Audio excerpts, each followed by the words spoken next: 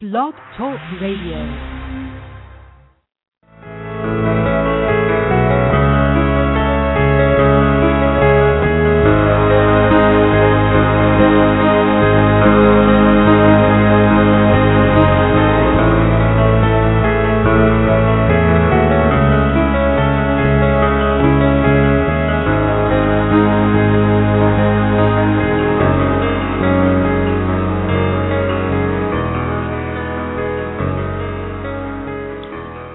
Welcome to the March 31st, 2013 edition of Don't Let It Go Unheard. It's the podcast discussing news and politics from the perspective of Ayn Rand's philosophy, Objectivism. I'm your host, Amy Peikoff, and today I am joined in studio by Yaron Brook. He's the president of the Ayn Rand Institute. Yaron, as many of you know, has been a frequent guest on the show and always has valuable things to say on whatever news I want to discuss that week. But recently, he and I decided it would be good to do an entire show on foreign policy, including a discussion of the proper foreign policy with respect to our ally, Israel. Yaron, as you might know, was a first sergeant in Israeli military intelligence, but in addition, he has written and lectured extensively on foreign policy, although that's not really his primary focus now. He is a contributor to the book Winning the Unwinnable War, which was edited by ARI's Elan Journo. And he is also the co-author, along with C. Bradley Thompson, of Neoconservatism, an Obituary for an Idea. Thank you for joining us again, Yaron. Sure, thanks for having me on. And I was thinking that now that Red Eye has a president, they have John Bolton as their president because Bolton is a frequent guest, and you're a frequent guest here. I think you should be the president of Don't Let It Go Unheard. How about that? So I dubbed thee, and someday you'll have to give a State of the Show speech and the whole bit. It's, just more obligations for you, right? You have not enough to do. But I have myself for this hour only a few questions and follow-ups just to get the ball rolling. I've got a question via Twitter, one from Facebook, etc. But I'm also going to give listeners the opportunity to ask questions either in the chat room or by calling in. The phone number is 760-888-5817. Again, that's 760-888-5817 if you want to ask a question of Yaron Brook. Let's go ahead and get started just with an overview in terms of the proper foreign policy. What is the proper standard for American foreign policy? I've seen you criticize both Obama, Clinton before Obama, but also Bush. You leveled a lot of criticism against Bush. So you criticize both the left and the right on foreign policy. What do you think is the right standard? Yeah, absolutely. I'd say that America hasn't had a proper foreign policy probably for almost as long, or maybe longer than they haven't had an appropriate domestic policy. So you could go back to the mid to late 19th century and start seeing the inappropriate foreign policy of American presidents. Look, the standard for foreign policy is exactly the same as the standard for domestic policy. The role of government is one. The role of government is to protect the individual rights of Americans. And as a consequence, we know what that means in terms of a domestic policy, or at least some of us know what that means in terms of domestic policy. It means exactly the same in terms of foreign policy. It means that the role of the U.S. government is to protect the lives of Americans, in their property. So it means it's there to protect us from foreigners who want to invade us. It's there to protect us from foreigners who want to send terrorists to kill Americans, wherever those Americans might be. It's there to protect us against countries that might just on a large scale steal our property, the property of Americans. And that's it. That's basically it. So it's not there. What is it not there to do? It's not there to bring democracy to the world. It's not there to protect some countries against other countries. It's not there to help the world become a better place, to be the policeman of the world, and so on. Now, if America executes appropriately on its foreign policy, I believe the world becomes a better place for everybody, and I think the world becomes a safer place for everybody and better for everybody. But that is not the purpose. The purpose is not to bring democracy, to bring safety, to ensure that the Iraqis or whoever have a good life. The only purpose is to protect the lives of Americans, and America should engage in whatever foreign policy necessary. And of course, as part of that, let me just expand a little bit, it's to protect the ability of Americans to trade overseas, that their property is not stolen. So, Thomas Jefferson was sent the Marines to protect American trade from pirates, and I think it's kind of funny that we can't even do that today, 200 and something years after the fact, after Thomas Jefferson, and with a navy that is the mightiest in human history, that dominates the seas if we wanted it to. We can't get rid even of a bunch of pirates off the coast of Somalia. So it just suggests how pathetic our foreign policy is. And again, no matter who, Bush.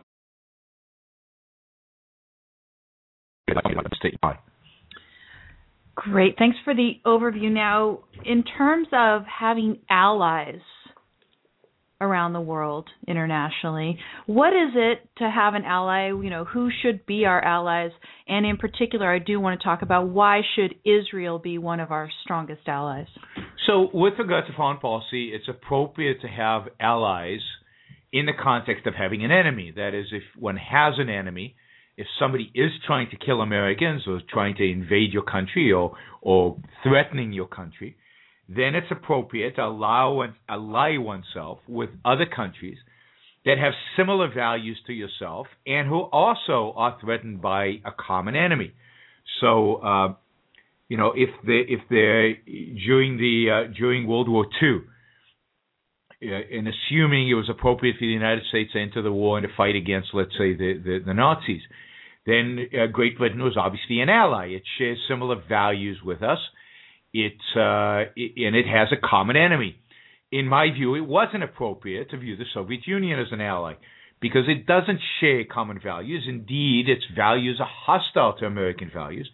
So it would not be appropriate for the Soviet Union to be an ally during World War II. And again, let's assume, and we can talk about if this is true or not, let's assume there are radicals in the Middle East, the Islamic radicals, who pose a threat to the United States. Well, then, having Japan as an ally to fight them is kind of meaningless. What does Japan have to do with the Middle East? It has nothing to do with the Middle East. It's kind of meaningless. But Israel, which is right in the Middle East, right there on the front lines, confronting exactly the same enemy as we do, then becomes an ally. It shares fundamental values with the United States, and we can talk about what those are. It shares fundamental views about with the United States, and it faces a similar enemy to that of the United States, and therefore it is an ally in the war that I think exists between the United States and radical Islam. So the two things that you have to have as a prerequisite are some sort of commonality of values, not exactly the same, because Israel is kind of more on the socialist spectrum than we are, right? They're further down the path.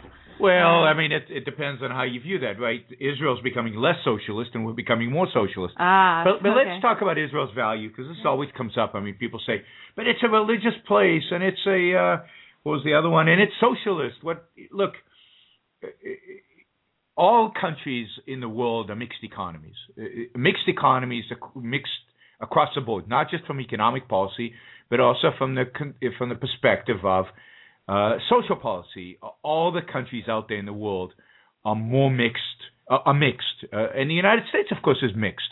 On economic policy, we are now, depending on the survey you look at, we're anywhere from number 10 to number 18 on the economic freedom index. In terms of other forms of freedom, we might be higher. I don't know that anybody does that. Looks at other forms of freedom, individual freedom of speech, issues like that. So everybody in the world out there is a mixture of good and a mixture of bad. But there is a threshold, there is a cutoff point where you can say everybody on one side of this, is pretty good. Is basically good. The American government is pretty good. Life here is pretty good with all the complaining we do, and just complaining. You can still speak here. You can still have a blog where you can criticize the American government. I mean, look at what kind of names we call Obama and the kind of things we call him. I mean, we have free speech in this country, and you can still make a living, and you can still have a semblance of private property, and you can still go out there and do stuff. You can live a life. I mean, as oppressive as many of you who don't live in California think California is, life's pretty sweet out here. It's sunny outside right now. I just went to a nice restaurant, strolled along the beach. There are no armed guards everywhere. There's no policemen with submachine guns monitoring my every movement. I'm not being followed because I'm part of the opposition or whatever. There is a line, and that line includes which the countries are good. You can say these are good countries. They have the basic protection of individual rights. They're not the way we want them to be. They're drifting in the wrong direction. You can say a lot of negatives, but you can still say they're basically good.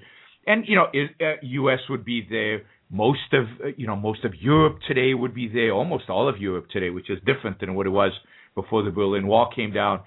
Many countries in Asia, Japan, South Korea, even places like Thailand, Australia, New Zealand. So there are definitely significant numbers. And Russia would be, I don't know where Russia would fall, maybe on the line. But then there are countries that are clearly, Canada would be there. But then there are countries that are clearly bad countries where you would be followed if you were an objectivist. You would be monitored, where you can't say what you want. I was once in China doing a seminar on Ayn Rand, which is pretty cool. You can do a seminar on China and Ayn Rand at the university. But the secret police was outside because they were monitoring one of the professors that were attending, and he was being followed everywhere he went. You don't find in the West, in what we consider the West, including the Asian, the countries in Asia that are Western, you don't find that. So you can categorize North Korea as a bad country. You can categorize Burma. It's moving in the right direction, but still a bad country. Myanmar, I think they call themselves. One of the amazing trends of the last 30 years is there are very few bad countries, right? The trend over the last 30 years internationally is, and Iran is a bad country. Somebody just posted that on the chat. But the phenomena out there is there are fewer and fewer and fewer bad countries. Saudi Arabia is a bad country. Egypt now is shifting from somewhat bad to really bad. Many of the countries in the Middle East are bad countries, and we'll get to that in a minute. Almost all of them. You wouldn't want to live in any of those countries. Mm-hmm. Those are horrible countries from the perspective of individual freedom. Any semblance of property rights doesn't exist. No freedom of speech and no protection of property rights. So none of those countries in the Middle East are that way. So, somebody said, particularly if you're a woman, exactly, absolutely. Yes. So there is a line that basically says this is bad, this is evil, these are evil governments, they're run by authoritarians, this is good. Almost all the Middle East is bad. A bunch of Africa is bad. Not all of it, but a lot of it is bad. Asia shifted to cross the line into good. Some of Africa shifted now into good. All of Europe now almost all of Europe is in the good side. And again, that's, if you really think from a geopolitical perspective, the number one story of the last 50 years is a movement from authoritarian governments to relatively free governments, and we should celebrate that. I know we're all experts at being pessimists. I'm certainly very good at it. But if you live in the Czech Republic, life's much better than it was under the Soviets. If you're in Poland, wow, things are looking really up, and but that's true. Even in South America with all the problems, look at Chile. Look how well Chile's is doing. By the way, remind me. I'll make a movie recommendation afterwards. Okay. Chile reminded me of it. Now, where does Israel fall? Well, Israel solidly falls on the good side. Israel is a country whose rights are protected for the most part. As much as they are in Western Europe, Israel's no different than most Western European countries. You have free speech in Israel. It doesn't matter if you're Jew, Christian, Muslim. You can criticize the government. You can demonstrate. You can start a newspaper that's critical of the government. You have full freedoms of speech. In terms of people talk about, Israel's religious. In many respects, it's easier to get an abortion in Israel than it is in the United States. There's too much religion in Israel. It's hard to get a civilian wedding in Israel. You can't really get a civilian wedding. But if you get a wedding in Cyprus or in Europe, it's completely recognized by Israel, so you don't have to be religiously married in order for it to be recognized. There is a very large gay population in Israel that has, I don't know the situation right now with gay marriages. I assume that's still banned in Israel, but it's also banned in the U.S., in most states in the U.S. Well, and in most places in the Middle East, homosexuals are hung and stoned and exactly. whatever. The contrast is astounding. Women have equal rights in Israel. Arabs have equal rights in Israel. Yeah, there are cases in which there's discrimination, but there are cases in which there's discrimination all over the world. Are they worse than a lot of the discrimination elsewhere? No. They're far fewer than in many other countries. So on every single one of the parameters that we measure what it means to be a free country, Israel qualifies. Israel is a fantastic country in those. Now, particularly if you compare it to its neighbors in the Middle East, where if you're homosexual, you get stoned to death. If you're a woman, you get your genitals mutilated. If you're a young female and you have sex out of wedlock, you get it's okay to have honor killings, and it's okay for your family to kill you. I mean, that would be the essence of barbarism in Israel. You would go to jail for the rest of your life. Nobody would excuse anything like that, even if it happened in a Muslim family or in a very religious Jewish family. I mean, there would be outrage in Israeli society over things like that. Any of those things. So to compare Israel to any of that, I mean, it is, Ayn Rand said that Israel is this island in a sea of barbarism, and she was absolutely right. I mean, the rest of the Middle East is primitive, it's barbaric. Now, yeah, there are these islands of what is perceived of islands of Western civilization. I don't know, Dubai and so on. But that's true if you're a Westerner. But if you're a woman in Dubai, you don't have rights that an Arab woman, a Muslim woman has in Israel. A Muslim woman in Israel has more rights than in any Arab country. In any Arab country, and there are only a few Muslim countries that come even close. I don't know, maybe in Malaysia, maybe in Turkey, you have, Turkey, you have similar rights to what you have in Israel, but no others. So Israel is a bastion of freedom as compared to the rest of the Middle East, and as compared to the rest of the world. It's certainly on the good side, and it's probably in the middle of the pack. It's not as free as the United States is. It's not as capitalist as Hong Kong, but it's not as bad as some of the countries that probably still count as good countries. So it's somewhere in the middle of the pack there, and it should be treated. And it's Western. I mean, if you go there, you can see the technology, the industry. Mm-hmm. It's considered a developed country. I mean, I don't know how many of you know how big Israel is. But Israel, if you had a highway that went east-west, it would be 45-minute drive. And if you had a highway that went south-north, it would 6-hour drive. That's it, right? It's a hostile environment in which people want to kill you, and yet it has a thriving economy. It's creating enormous amounts of wealth, and it's doing it because people are relatively free. They're entrepreneurial, and they're Western. So, this is a country that should be celebrated. Anybody who believes in freedom, anybody who believes in liberty, should celebrate the existence of Israel in the sea of barbarism. It is a phenomenal country. So to see libertarians, to see people to see Americans hating Israel, to me is an unbelievable travesty. It's an unbelievable, and it shows a lack of appreciation for human liberty and human freedom, and a hatred of the good for being the good, a hatred of achievement, a hatred of success, and a hatred of freedom. And for the libertarians who are anarchists, this is derived from the fact that they hate government. And the fact is that the hatred of government is such that they hate relatively free governments more than they hate oppressive governments. If those libertarians spent even an iota of that time criticizing Iran or Saudi Arabia or some countries in Africa, or the Egyptian Muslim Brotherhood that they do for criticizing Israel, but they hate the relatively free countries and their governments more. In that sense, they hate the American government, which is the real travesty, more than they hate these other much more oppressive governments. So, but on a scale, wow, Israel is way out there on the side of freedom, and a lot less. Israel's moving towards capitalism. It used to be a lot more socialist.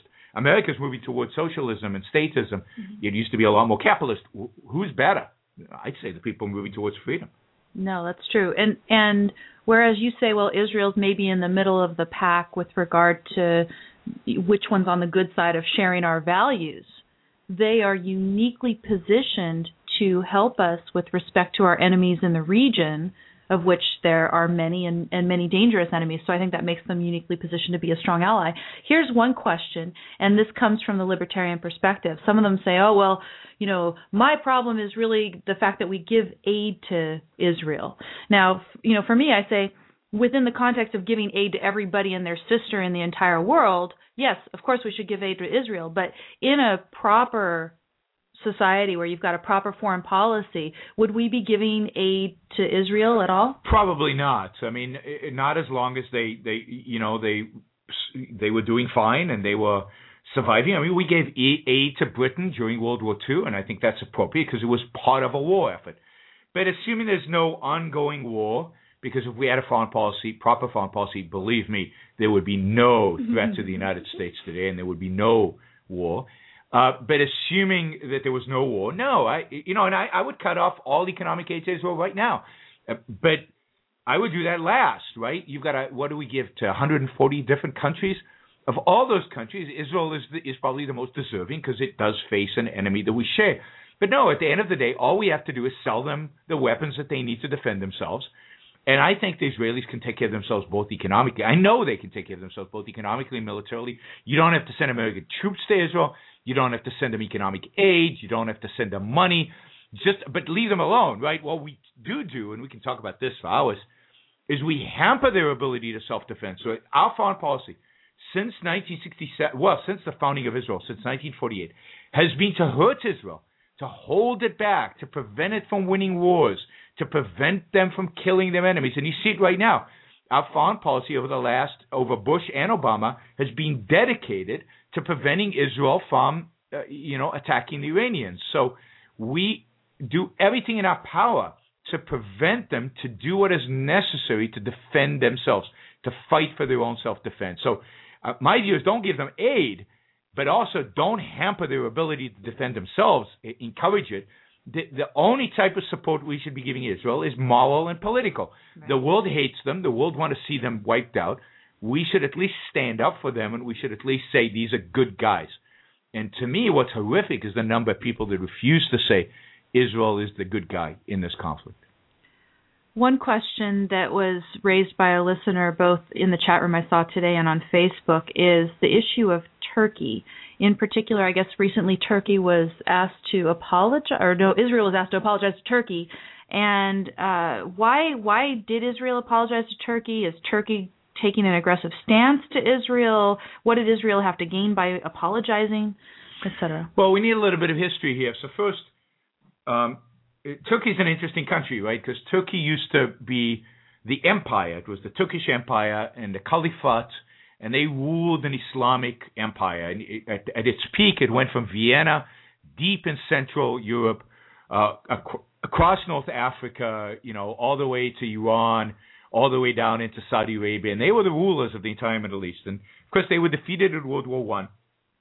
And at that point, a young military officer took over by the name of Ataturk, took over Turkey and basically secularized it. Now, the way he secularized it is not exactly something we would support.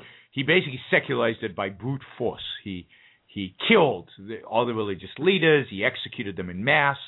He forced people to be secular by, for example, it's illegal in Turkey to cover your face if you're a woman, to wear a scarf.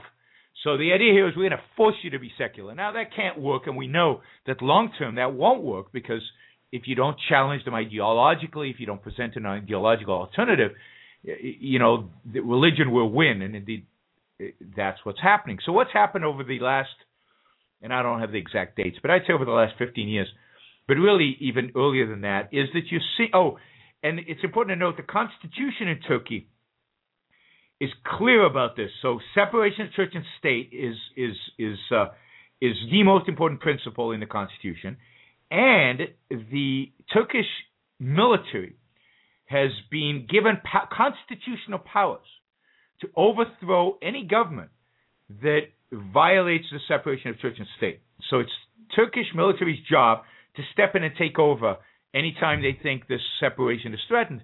And indeed, they've done that over the years. So the Turkish population, which is quite religious, it keeps voting for relatively religious governments. And once in a while, those religious governments go across the line and the military steps in, and you get military rule for a while until they announce elections again, and they go back.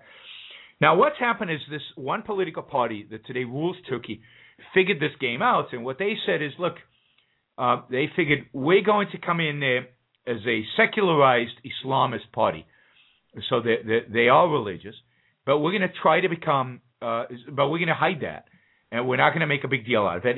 And when we go in, we're not going to start by imposing Sharia law. We're not going to do any of that stuff. Indeed, what they've done is they've come to power and they've liberalized the economy, and the economy in Turkey is doing very well. They privatized a lot of the economy. They got the government out of regulating it a lot. They've done good economic things. Is a religious one, and they've been helped by this, by the fact that the European Union 20 years ago, or 10 years ago, or between 15 and 20, was really aggressively talking about bringing Turkey into the European Union. But they became more, call it anti-Islam because of the problems after 9/11, and because of the problems the Islamic population is creating within Europe.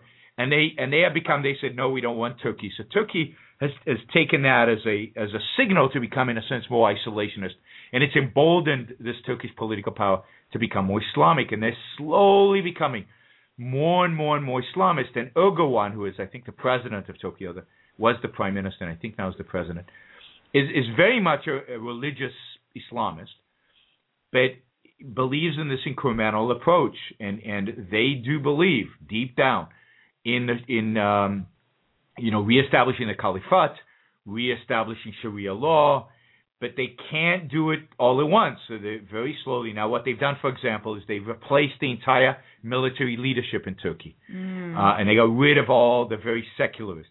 They're slowly replacing the courts. The Supreme Court was very secular. They're slowly replacing the courts in a very, very slow way. The Turkish government is slowly bringing religion more and more and more into it. And because Europe is so, on the one hand, opposed to Islamists, but not really, but more opposed to Islamists, they're opposed to military rule. So the Europeans have basically said to the Turkish military, you can't take over if you feel threatened. So there's no counterbalance to Islam anymore. And Turkey's becoming more and more Islamist. Together with them becoming more and more Islamist, they become more and more anti-Israeli. So whereas 15 years ago, Israelis used to trade heavily with Turkey, there used to be a massive amount of tourism that used to go from Israel to Turkey.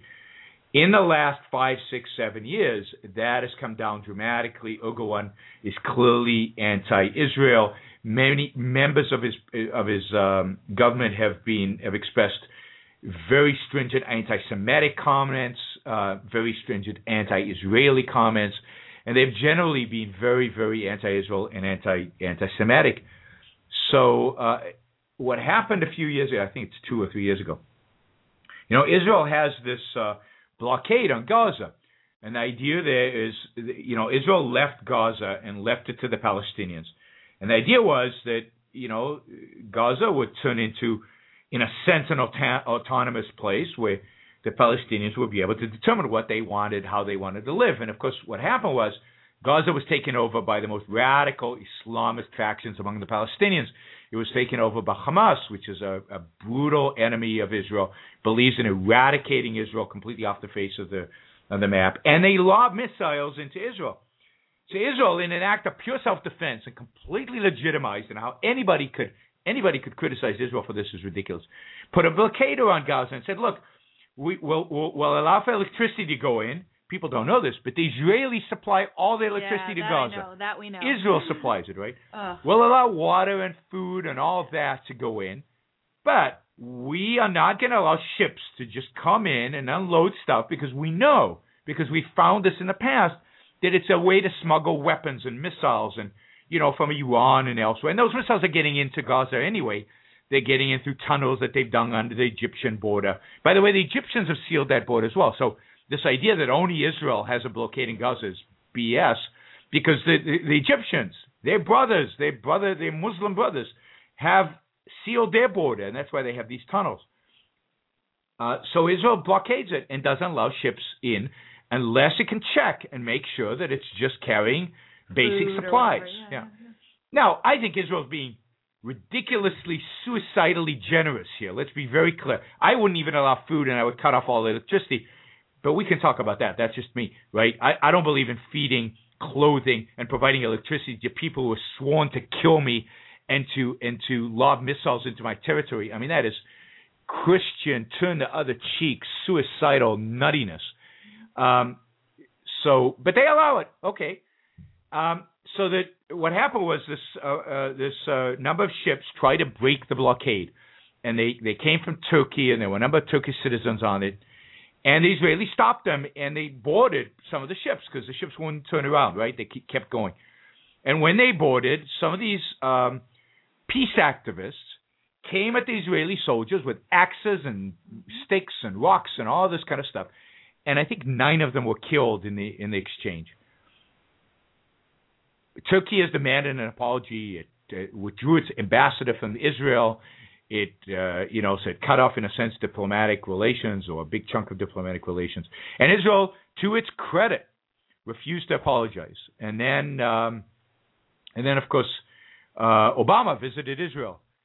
And as part of the deal, whatever the deal was that he cut with the Israelis to be nice to them and they'd be nice to him, was he persuaded Netanyahu to call up the Turks and apologize. And the apology was very carefully worded. We wish we had taken more precaution not to hurt the lives of the...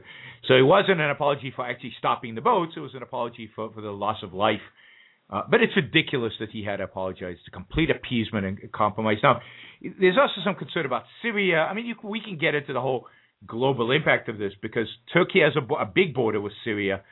And Israel doesn't want the Turks to be hostile, because they would like to work with them on whatever happens ultimately in Syria.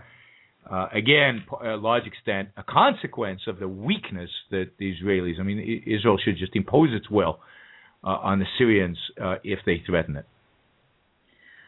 Thank you for that question. Now, there is, by the way, speaking of which, you talked about the turn the other cheek Christian policy in the Middle East. I don't know if you heard about this. On Friday, Good Friday, Pope Francis did his first Good Friday ceremony. And during it, he was talking to Christians in the Middle East, and he, to people he referred to as, quote, our Muslim brothers in the Middle East. But he says, Christians must respond to evil with good, taking the cross upon themselves as Jesus did. And then later he went on to say that with respect to the persecuted Christians in the region, that he hopes that they have, quote, the courage to remain in their countries, end quote.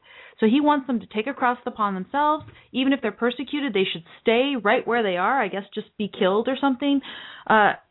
What kind of strategy is this? Why not? I mean, if you die in the cause of God, you go to heaven. I mean, isn't that wonderful? I mean, this is the problem with Christianity, at least as interpreted by the Catholics and many, many Protestants, and that is, I mean, you should love your neighbor. You should love your enemy. You should turn the other cheek. And sacrifice and suffering is good, and the meek shall inherit the earth. I mean, let's not forget what Christianity at its core means. And I know American Christians have a completely different interpretation of it, but that's because they're American and Christian second. So they adopt American values, and then they, in my view, distort Christianity to fit their American sense of life and their American values. I have seen, though, this week Christians, when presented with this fact about the Pope, and then in particular, you heard this other story about the Pope went and washed and kissed Muslim prisoners' feet. But that's what they're supposed to do. Right. So Jesus washed the feet. So American Christians, Catholics, when asked about the Pope doing this and would they do this and what do they think of this, they say, well, I feel honored to be part of a religion in which the head of my religion does this thing, which is just like what Jesus did. Yeah, no, look, this is what it's all about. This is why the West is dying, because we've become more Christian than many Christians are. We've taken our Christianity seriously. Now, it took Immanuel Kant to secularize Christianity for us to become better Christians. And, of course, he wrote his philosophy in order to save Christianity, right, to save it, and he has. Mm-hmm. So in a sense of sacrifice, in a sense of loving our neighbor, in a sense of turning the other cheek, We are pathetic. We are weaklings, and of course the Jews are no better. Look at Israel. Israel supplies electricity and food and everything to their enemy. By the way, somebody asked you, what would happen if Israel enforced a total blockade like that on Gaza, such as blocking all shipments, etc.? Well, what would happen was you'd have a civil war within Gaza. People would riot in the street, and they would have to choose between two outcomes. One outcome is starvation, probably, and immense suffering.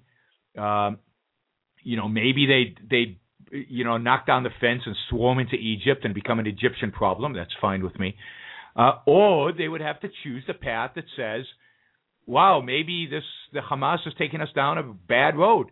Why don't we negotiate with Israel? Why don't we sit down and cut a deal with them? Maybe we can get food. Let's stop shelling them. Let's stop bombing them. Let's become their friends. Maybe, and this is the approach all Palestinians should take, what could we learn from Israel? It's so successful. These guys are so rich as compared to us. They're so free as compared to us. They have such a good life as compared to us. What could we learn from them? Maybe that's it. We should embrace their system of government. We should embrace their philosophy. Maybe this Islam thing is overrated and bad for us. Maybe we should, become more secular and become like the Jews over there. So that's what would happen. Now, the world would go apoplectic, including the United States. I mean, Israel would be crucified because we crucified the good for the sake of evil. That's our Christianity in us. That's our sacrifice. That's Kantian altruism in us. Help our enemy, penalize our friends, and we would go after Israel, and Israel would suffer the consequences. So the world sucks, but Israel has to do what it needs to do because Israel's very existence depends on us. We've got oceans surrounding us. We're in pretty good shape as compared to our enemies. I mean, Islam's never going to take over the United States, in my view. So, the enemy is not real to us. But to Israel, it's an existential threat. We should butt out and let them do what they need to do in order to win. Do you see Israel even having the guts to do something like that anyway, though? Who? Israel? No, yeah. Israel has no guts to do it. And somebody says here, good luck with that, Yaron. The Quran forbids any rational thought. Look, all religion forbids any rational thought. That's the essence of religion, is the denial of rational thought. Now, you can interpret it consistently, as the Christians did in the Middle Ages. You can soften your stand and say rationality has some role in some part of your life, as Christianity has done since Thomas Aquinas, and in some places expanded the role of rationality or limited the role of rationality. But all religion, by its nature, is anti-rational. And Islam, during its golden age in the 9th to 12th century, was much more rational than the West was. So this isn't an issue of the Quran. I mean, most religious people everywhere don't read their holy book or don't take it seriously. They don't actually pay attention to it. How many Christians have actually read the Old and New Testament and know what they actually say and follow the commandments to the letter? Almost none. The question is, what path do Muslims take? Just like we asked the question in the United States, what path would Christians in the United States take? They can take a more positive path, which can return America to greater freedom and economic freedom and so on, or they can take that bad path and drive us into the Middle Ages. For those of you asking about the Islamic Golden Age, wow, it was unbelievable. It was an unbelievable. It was Islam at a golden age. What are you saying? Look, these were Muslims in the name of religion. Read what they call Islamic philosophers. Look at the debates between the Islamic philosophers who were Platonists and those who were Aristotelians.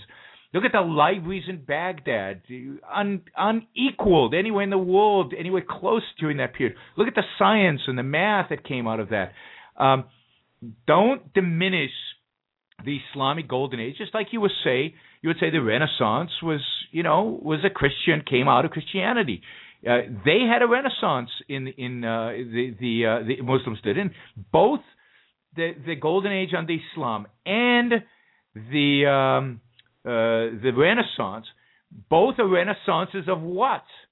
Both are renaissances of Greece. Both come from Greece. Sure, it had nothing to do with Islam. True, any more than the Renaissance had anything to do with Christianity.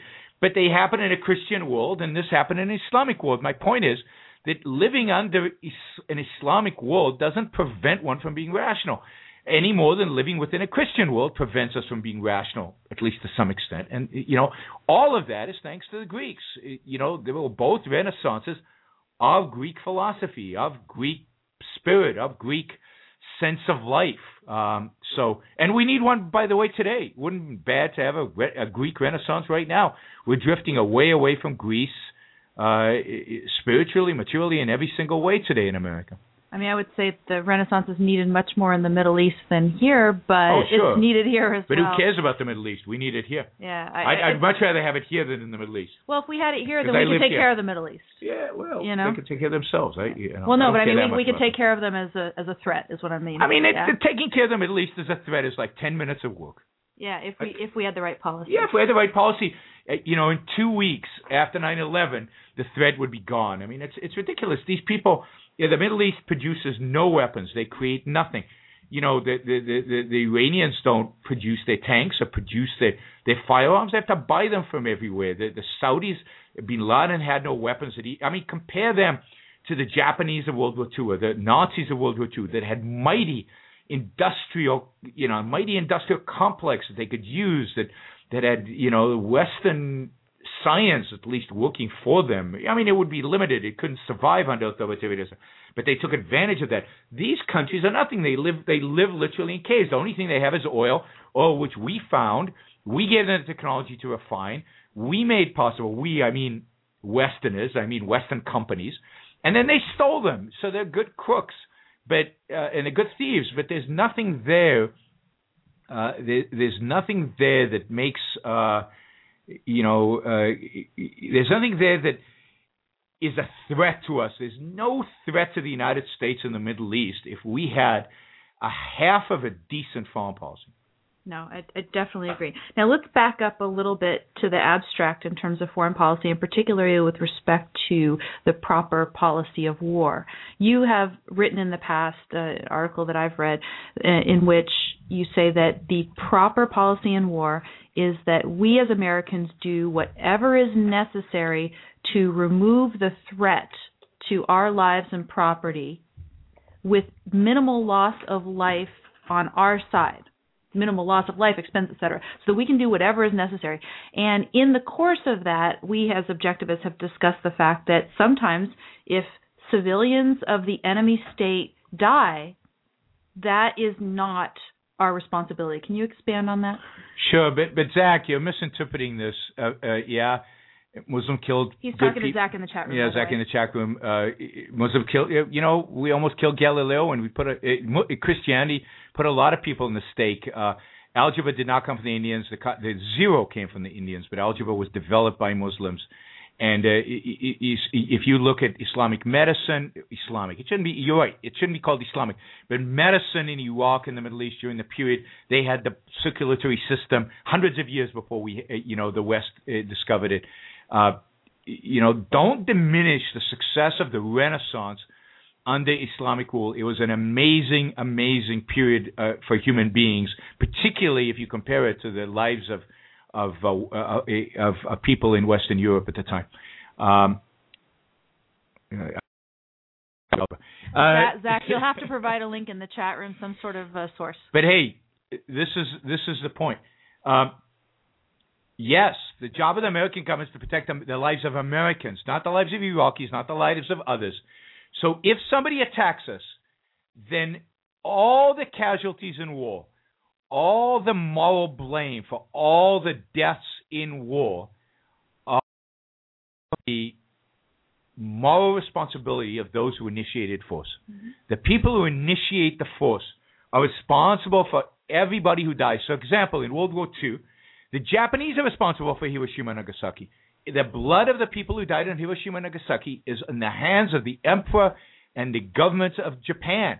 Not an ounce of it, not a tiny drop of it is on America. America was doing what was necessary to defend itself. So I am a complete advocate of self-defense. So, America should not initiate wars. It shouldn't go out there and just fight wars for the sake of fighting wars or for expansionary reasons. But once it is attacked, it is the job of the American government, the committed job of the American government, to do whatever is necessary to protect the lives of Americans. And if that means that a lot of civilians on the other side die, then that is sad. And nobody is glad at the loss of life of children anywhere in the world. But the moral blame, the moral responsibility for the loss of those children is on the hands of those who started the war, those who began it, those who initiated force. Now, we could get into a lot of arguments about who starts it. Fine. But once we establish who started the war, they're responsible for the loss of life. They're responsible for the blood. The responsibility of the country defending itself is to win and to minimize the casualties of its own civilians. Now, that doesn't mean that people in your enemy country don't have rights. It just means that from your perspective, from the perspective of the person defending himself, those rights are irrelevant, because what you're concerned is about your own life. What you're concerned is about protecting the people that you're responsible for protecting, which is what the government's job is. The rights were violated. The rights of the people are violated when their government initiated force against you. And you do not have to concern yourself with their rights in defending yourself. Right. So while technology makes it possible, perhaps now, to eliminate threats against us without hitting as many civilians, sometimes that's wonderful and great, but it doesn't mean that it's our moral duty to avoid hitting civilians when that's the only, that's what's necessary to eliminate the threat with minimal loss of life on our side. We don't have to put our soldiers at risk in particular. This is what I've seen in Just War Theory, that we should value the civilians of the enemy state over the lives of our own soldiers. Yes, and that again is this ridiculous notion of sacrifice, this notion that our troops, they don't count. What really counts are the civilians of the other side. And it's okay to kill a Marine to protect 10 civilians. And my view is no, it's not right to kill a Marine to protect 1 million civilians on the other side. The point is that we need to do what is necessary to win when there's a real threat to us. Now, to the extent that we can avoid civilian casualties, again, nobody gets pleasure out of this, nobody thinks this is good, then you do it. But the standard is always what will end hostilities, what will protect the lives of Americans, and what will end this as quickly as possible so that Americans can be safe. And by the way, I include American troops in that. So because you're a soldier, yes, you've signed on to risk your life. But there's a limit to that. That is, you signed up to risk your life if you have to. But your life is not insignificant. It's just, whatever the politicians want, let's send these guys for a suicide mission. That is not. The assumption as a soldier is that your politicians and generals will do whatever is necessary to protect your life while at the same time committing yourself to victory. Yeah, Jonathan Honig in the chat room has put a link to the Just War Theory versus American Self-Defense article where that's the standard. Yeah, thanks. But in the Winning the Unwinnable War. Yeah, Winning the Unwinnable War is a slightly edited version of that, which I think is slightly better. Plus, you'll get a lot more of the essays, because they're essays I've got 3 essays co-authored in there, and then you've got a whole series of essays by Langiorno. So if you really want to understand the objectivist view of foreign policy, 2 books, that's one. And the second one is Peter Schwartz's, I think, A Foreign Policy of Self-Defense, which is also available on Amazon. Just look up Peter Schwartz. Those 2 books will give you a sense of American foreign policy, of the objectivist view of a proper foreign policy.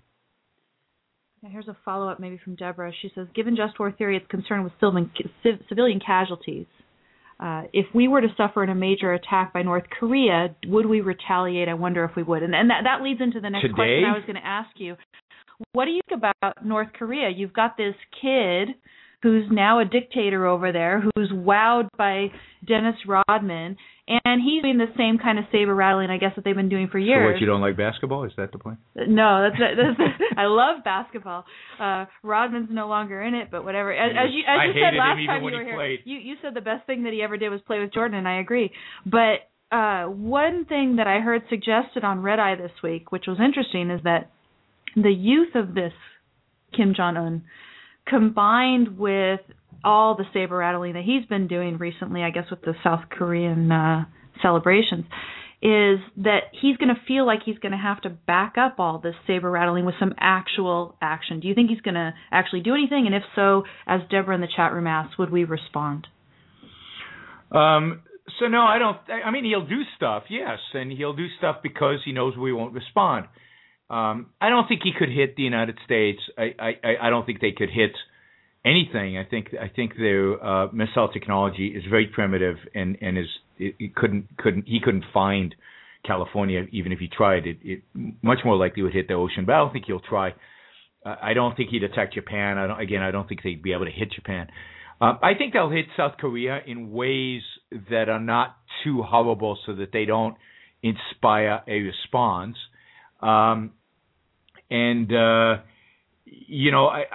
don't think they're suicidal. I think he's crazy. I think he's nuts. So you never know what a nutty person will do. But look, North Korea is a perfect lesson in how not to manage foreign policy. Because why are we where we are today? I mean, this is an example of ridiculous, pathetic American foreign policy. People forget this. But North Korea was developing nuclear weapons in the 70s. And we negotiated with them, and they promised that they wouldn't develop nuclear weapons if only we gave them food. And we gave them food. And they still developed nuclear weapons. And then in the 80s, they said, just so you know, we've been developing nuclear weapons. We're ignoring what you said. So Ronald Reagan said, I think it was George Bush Sr., he said, oh, no, don't do that. If you promise to stop developing nuclear weapons, we'll give you food.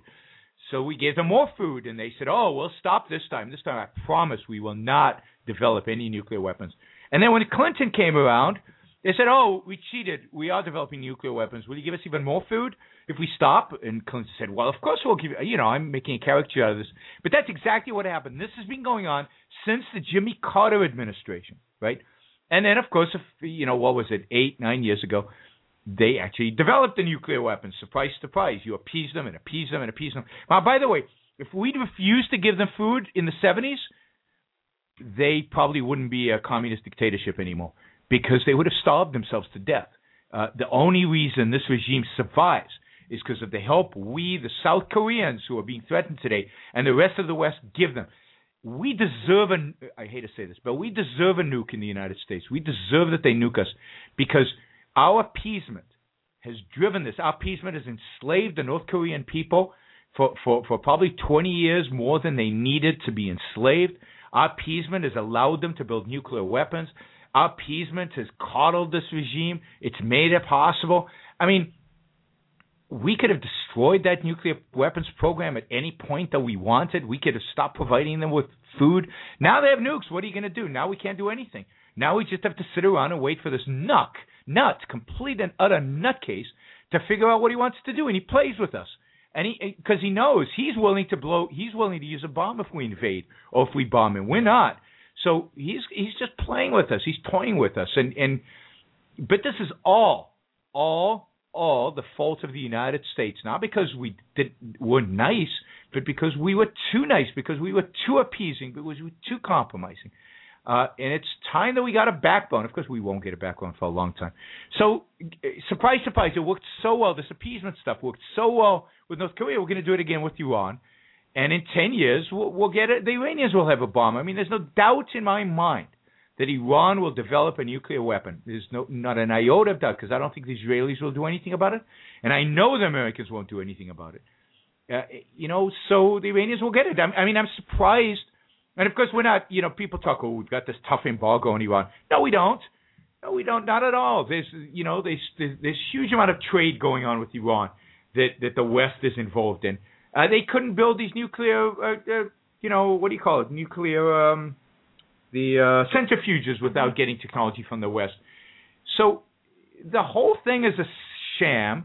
It's more and more appeasement, and we know exactly what appeasement is. People say, you can't mention Hitler, but I will. We appeased him in 36 and 38, and we got World War II. We appeased the North Koreans. We got a nuclear bomb.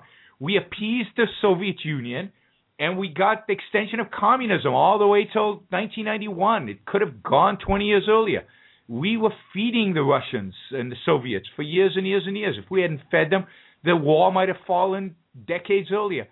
We appease our enemy, and the result is a disaster. Why is anybody surprised that we learn nothing from experience? And it's all because of altruism. It's all because of this self-sacrificial philosophy that guides our people. It's not even the government's fault. It's not Obama's fault. It's not Bush's fault. It's our fault. It's the fault of your neighbor who is an altruist. So you said we deserve to get hit by a nuclear weapon. Let me just follow on.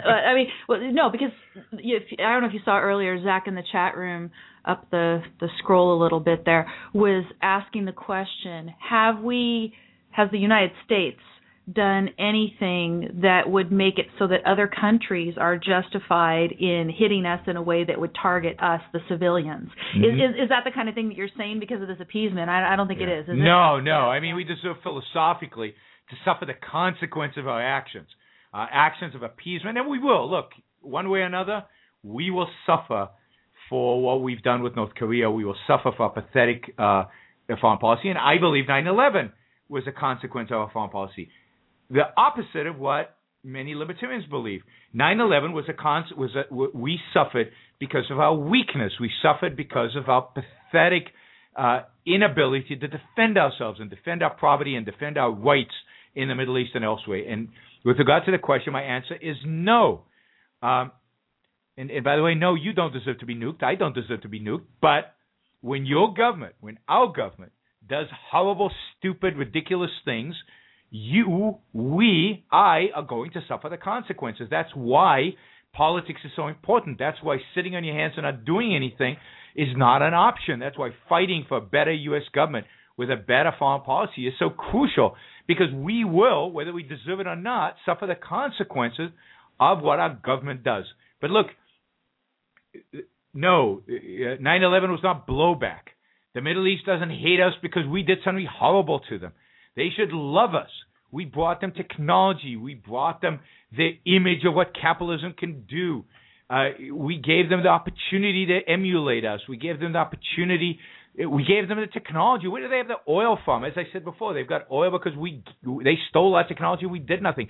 They should be on their hands and knees thanking us for everything we've done for them. The idea that we somehow upset them, oh my God, we did something horrible and they're really pissed off at us today. Or in 1953, we overthrew a prime minister in Iran, and as a consequence, it's okay for them, to take our embassy. It's so ahistorical, and it's so morally subjectivist. It's such a moral equivocation or equivalence. It's just absurd. In 1953, we helped overthrow a Iranian prime minister, and we helped overthrow. We weren't the primary actors, because they were about to steal all of our oil. I wish we'd done it more frequently in the Middle East in order to protect the Americans' property, the individual rights of Americans, and because there was really no rule in Iran. I mean, study Iranian history. The Iranian history is a history of an area that was falling apart. There was no real control. There was no real government in Iran during the early part of the 20th century. The Russians held half of Iran. The British held another half of Iran. They cut all kinds of deals, which they kept the Iranians, which they kept reneging on, to call our replacement of the prime minister in 1953 as some horrible act that we deserve punishment for is just absurd. Now, was the Shah a good guy? No, and he was somewhat of a friend of ours, but remember, he wasn't completely a friend of ours at all. If we had been consistent, we wouldn't have allowed him to then steal all the oil. He was the one who actually nationalized the oil and confiscated it. So he was no friend of the United States, and I wish we had dealt with him as not a friend of the United States. Unfortunately, this is our lousy foreign policy. We pretended he was a friend, and he ruled with an iron fist, which was completely inappropriate. As I said, allies have to share your values. The Shah didn't share our values. He shouldn't have been viewed as an ally. But that is no excuse for the Iranians to hate us, hate the Shah, overthrow the Shah, which they did. Fine. What would be nice if they replaced it with something freer, not something even more oppressive than the Shah ever was. More oppressive and determined to kill us. Wonderful. What do you think, Yaron? We are towards the end of the hour here. I do have the ability to stay on longer. Do you want to try to take any more questions here from the chat room? Let's maybe do 15 minutes. Okay, about 15 more minutes. Yep. And Earl in the chat room has a question here. He says, do we have a call? The call does not have a question. I already cleared that. So Earl in the chat room says, given that our foreign policy is so far away from any kind of ideal, what are some realistic incremental improvements that are possible over the next 3 to 5 years that we could advocate for? Well, I don't see how you can advocate for anything with this president, but what you can maybe do is try to influence a future president to be better. What are some of the few things you can do? Well, we could stop foreign aid to countries like Egypt. We talked about this, I think, in a previous show. Some countries like Egypt that are clearly hostile to the United States, and we give them $3 billion of aid a year. So I would withdraw all aid to all countries, all 140. It's a significant. It's much more money, by the way, than the sequester. People say, oh, that won't make a dent in the budget. Well, of course it will. It won't make a big dent. I'd like to see us cut a lot more, but that's a good beginning. Let's get rid of all that. Let's unequivocally express our support for Israel and let it do what it needs to do in order to defend itself. Just back off. Let's make it clear that Islamic totalitarianism, in whatever form it takes, regimes like the Muslim Brotherhood, the Iranian regime, are hostile to America, and therefore, we should have nothing to do with them. Don't sell them weapons. Certainly don't sell them weapons, but we should withdraw our ambassador from Egypt, in my opinion, and from Tunisia, and from Libya, any other place that adopts an Islamist regime. We should butt out of Syria. We should, the worst thing we could do now is intervene in Syria. You've got a relatively secular dictator fighting what will be a religious fanatical Muslim Brotherhood insurgency. Who are the good guys? There are no good guys. Butt out. Let them kill each other. Let them keep this going. We should withdraw aid. We should bring back a lot of our troops from a lot of parts of the world where they are unnecessary. We should also neutralize the Iranian nuclear capability. Now, I'm not privy to intelligence information, so I don't know what the best way to do that. But if it involves bombing those facilities, we should do it. If it involves putting special forces on the ground and bombing it that way, we should do it. If it involves, another one of these computer bugs that exactly, yeah, whatever it takes, right? Whatever it takes, we should make sure, unequivocally, unquestionably, that the Iranians never get a nuclear bomb, and we should do whatever is necessary in order to do that, because that nuclear bomb is a direct threat and constitutes initiation of force against the United States. Not whether we need excuses in Iran. They did take our embassy in '79, which is an act of war. They have killed Americans all over the globe for decades. Many Americans. They've engaged in acts of war against the United States since 1979, so we've got plenty of reasons to go after them. But just neutralize their nuclear program, and then hopefully massively and aggressively support the opposition in Iran to overthrow the regime. Killing their scientists, that happens all the time. The Israelis are doing that constantly, killing Iranian scientists. But at the end of the day, that's not enough. Somebody has to destroy their facilities, and if it's not Israel, then it should be the United States. What else can we do? How about pirates? I'm big on pirates.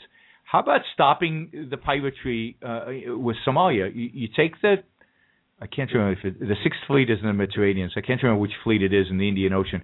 Bring it to the shore of Somalia and sink every boat that looks like a pirate boat. And if they won't stop, then start destroying the villages on the coast from which the pirates come, and they will stop very quickly. Pirates in Somalia will end when they start suffering the consequences of the initiation of force which they're engaged in. Piracy is not a romantic, wonderful thing, as some people would like to portray it. Piracy is the initiation of force. It is, and it needs to end, and, it's not hard to end it. It's just a matter of commitment, and we should have our troops committed to doing that. It wouldn't take much in order to stop it. That's a good beginning for decent foreign policy. Most important thing, get out of the UN. That would be really good. Send the UN shipping from New York. I propose Caracas is the headquarters of the UN in Venezuela, but maybe Cuba will take them. Maybe you could do it in Cuba. What do you do with North Korea?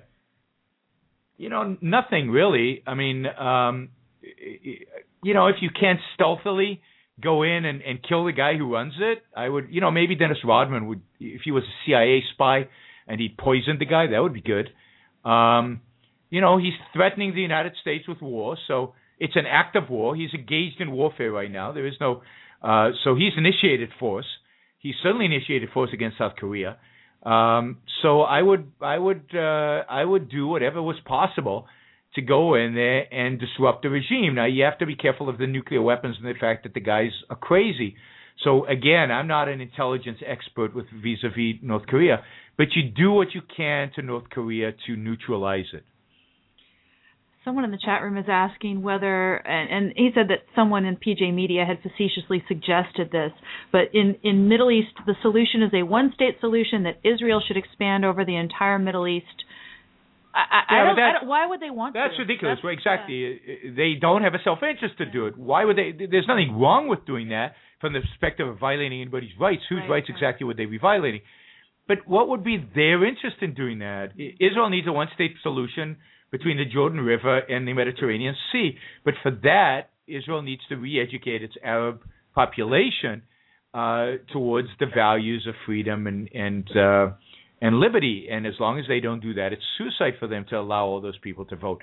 But I could see in the long run a one-state solution from the Jordan to the Mediterranean, which Arabs and Jews live in under rights-protecting governments. I think that's the only solution. A Palestinian state is not a viable solution long-term. But to do that, the Arabs need a change. And to do that, the Jews will have to change. But it's much more likely, in my view, if I had to put odds on it, it's much more likely that Israel won't exist in 40 years than you'll have a peaceful one-state solution. I think the probability of Israel existing in 40 years is less than 50%. So you say 40 years. What about 20 years? I don't know. These probabilities are hard. But yeah, I mean, it's hard. Iran having a nuclear bomb, Saudis may be getting a nuke because the Iranians have it. We don't object to the Saudis having it. A nuke gets smuggled into the Gaza Strip. Or just demographics. The Arabs have lots of kids. The Palestinians have lots of kids. And the Jews become morally weaker and weaker and weaker. The Israelis become weaker and weaker and weaker and less willing to protect themselves. And they just disappear over time. Is the Ayn Rand Institute in Israel having any influence? Well, it's still very early. We're trying to promote Ayn Rand's books in Israel. Hopefully that'll have a long-term impact, but it's really hard to gauge. We've only been doing this for a few months. It's hard to gauge what kind of influence we can have. And remember, Israel's very philosophical. They read a lot, and they're much more influenced by European compromising self-sacrificial philosophy than even the United States is. Okay. Anybody else in the chat room have questions? What is this, commemorate 9/11 with something other than... I don't think we need to commemorate 9/11. There's nothing about 9/11 that needs to be commemorated. I mean, the sooner we wipe it from our memory, the better. And the only way to wipe it from our memory is to destroy the enemy and make it so that we would never fear another 9/11. The only reason to commemorate 9/11 is to remember. And the only reason to remember is in order to stay vigilant. But why do we need to stay vigilant if we actually destroyed the enemy, came home? Let's live a happy, successful life. Let's forget about, what we want to remember are the philosophical policy things that led to 9/11. What we want to remember is weakness, appeasement, compromise always, always, always lead to death. To death. That's true in your personal life, by the way. It leads to your own death. Mm-hmm. It's a slower, more torturous death. It's just you don't literally fall down dead. In foreign policy, it leads to slow, torturous death, and sometimes it also leads to people dropping dead because the enemy kills them. But there's no... Look, this is the power of philosophy. This is Ayn Rand. Altruism leads to death. Sacrifice leads to death. And there's no compromise between altruism and egoism. And this is why all this just war theory garbage about somehow compromising between a self-interested policy and an altruistic policy self-interest is good, but you gotta compromise it and soften it and lighten it or whatever you want to call it. Use force only as a last resort. Yeah, self-interest is self-interest. It means if my life's at risk, I do what's necessary to protect myself, and that's true of a country as much as an individual.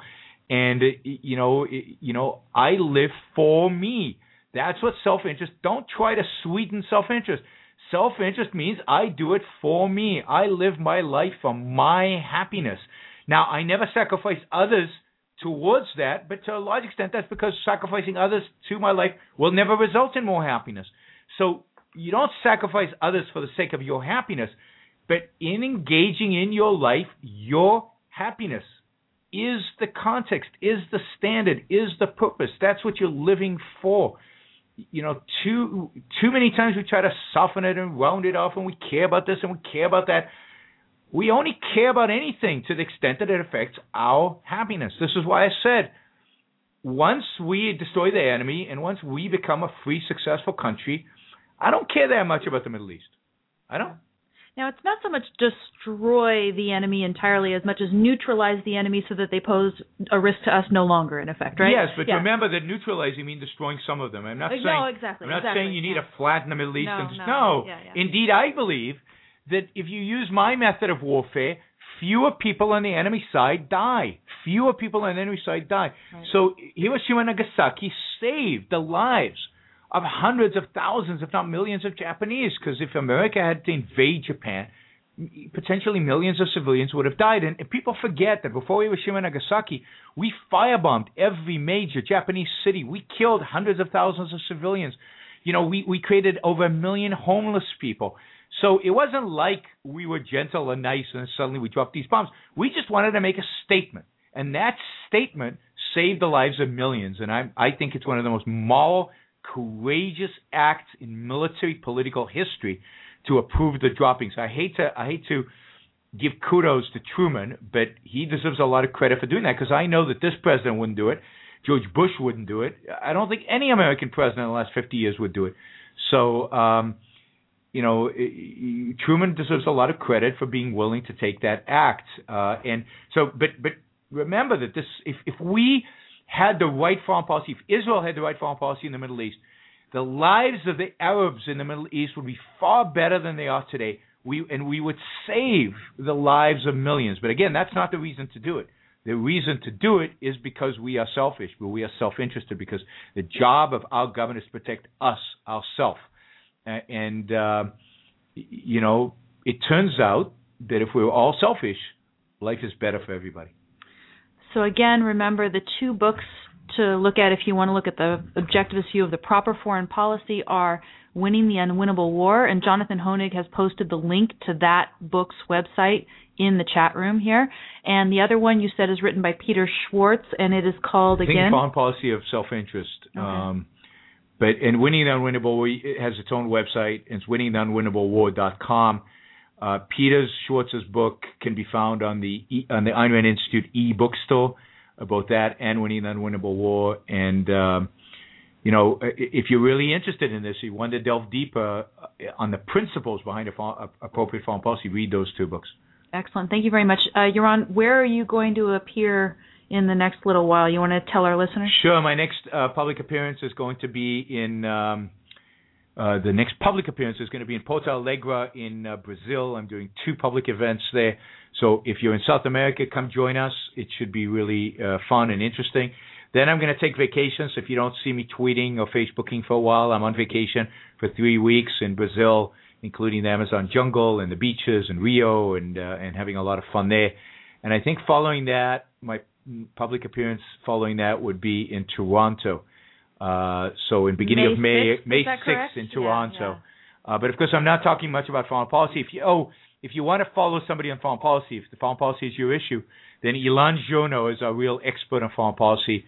He's the one who you should follow on Facebook. You should follow his blog posts on the Institute website, read his op-eds, and he's actually working on a book, just to give him a plug, on American foreign policy vis-a-vis Israel. So he's on the Israeli-American relationship. I think it's going to be a fabulous, really, really interesting book that delves into that relationship both from a historical perspective but also from what it should be and what it could be under proper foreign policy.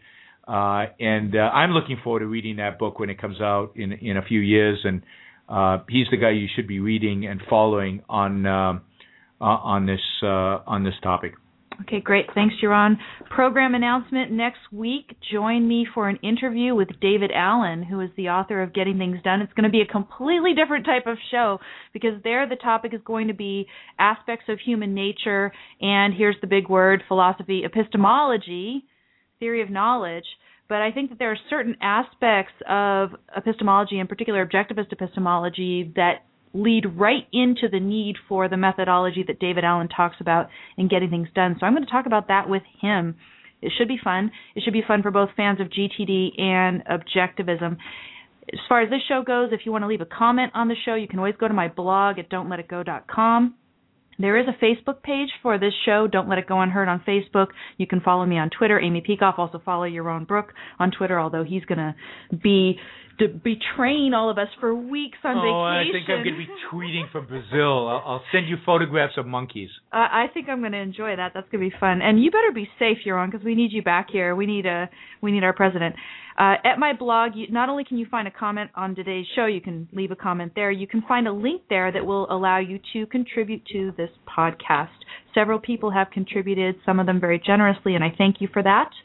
Another thing you can do is under the Amy tab, you can read my bio and get information on having me come to speak at your event.